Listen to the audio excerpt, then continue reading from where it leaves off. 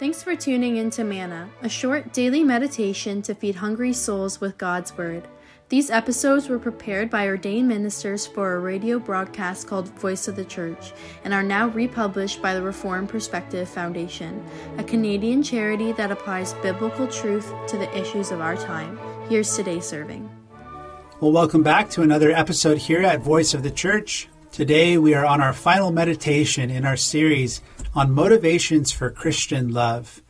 Last time we considered the love of God for us, that He sent His Son into this world to meet our greatest need. And we thought about how we are to reflect the love of God in that way by giving what is most precious to us to meet the needs of others in love.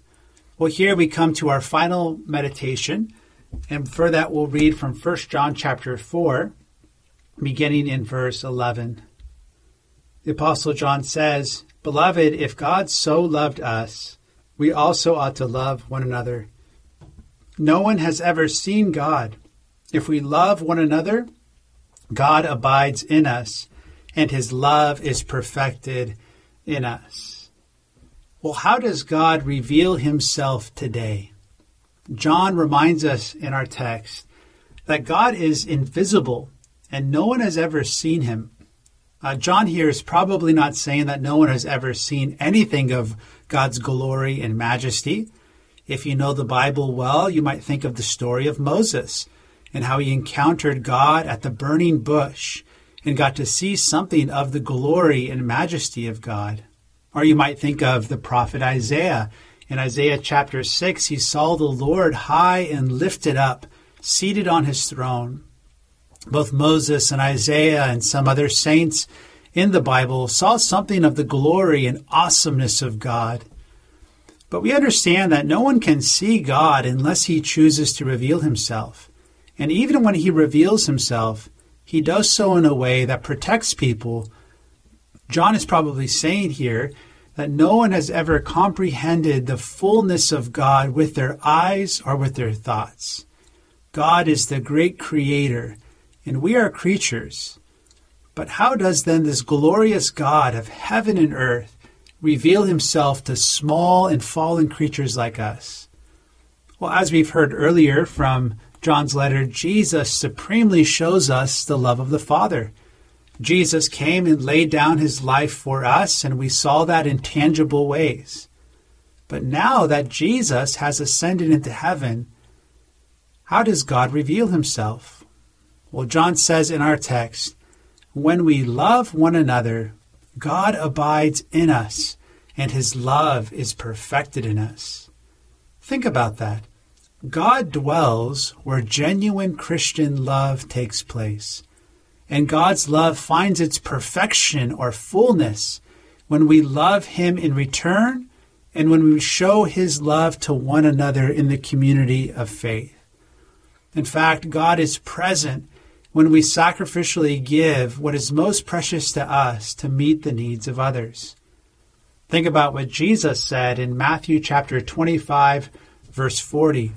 There Jesus said, "When you fed the hungry and gave drink to the thirsty and welcomed the stranger and clothed the naked and visited the sick and the prisoner, as you did it to the least of these my brothers, you did it to me."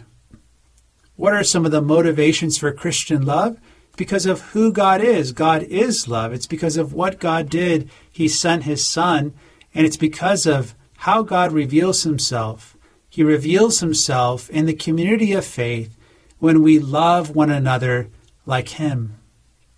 Now we might wonder, how can I love like the Father in that way? It's hard to give up what is most precious to me. We might think it's difficult and unnatural to sacrifice for the needs of others, especially in a consistent way. But if we read John's words closely, we'll notice the strength to do this is not found in ourselves. Again, verse 12, John says this, "If we love one another, God abides in us," and notice, His love is perfected in us. It's God's love that is at work in us. In other words, the power to love like God is found in His gracious work within us by the Holy Spirit. The Spirit works within us to help us to care about the things that God cares about. The Spirit works within us to help us to love people that are difficult to love. The Spirit works within us to help us to bless people who persecute us and to share a kind word in return when someone insults us.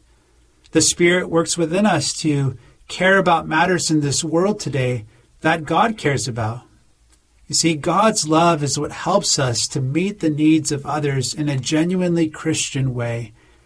And when we see that in our lives, when we see this peculiar love showing up in us and bubbling out from us, we can praise God because we know it's not of us. We know that often in our flesh we are selfish and we think about our own needs and not the needs of others. But by the Spirit of God, He helps us to prefer others in love. His love is being worked out through us. I like how one Christian hymn puts it. It says this, "Of thy fullness thou art pouring, thy great love and power on me, without measure, full and boundless, drawing out my heart to thee." Dear listener, do you need more of God's love in your life today to help you to love a person who's difficult to love, or to help you to show love in a particular situation that you're in? If you need this love today, call out to God your Father and ask Him to help you to love with His love. John reminds us that God's love is at work in the church today so that we might be countercultural in how we show love. In the world today, it's easy just to love people who look like you, who think like you, who vote like you, who view issues like you. But John calls us, especially in the church, to love people who are different from us, for Jesus' sake. One Bible commentator says these words on this verse. He says, "The love of God displayed in His people is the strongest apologetic that God has in the world." And if that's true, then the opposite must also be true, that our divisions and quarreling and fighting bring dishonor to God in this watching world. And so today, may we take time to fix our minds on God's love, that we might be motivated and strengthened as we walk as imitators of God. Let us remember who God is. He is love. Let us remember what God did. God sent His Son, the Lord Jesus, into this world. And let us remember how God chooses to reveal Himself today, that He is present in our midst when we show love in His name. Indeed, Jesus said to His disciples 2,000 years ago those words that we need to remember in every generation. In John 15, verse 35, He says, "By this all people will know that you are my disciples, if you have love for one another."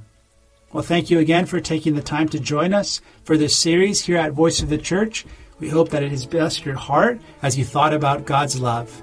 Indeed, may God help us today and every day to love more like Him.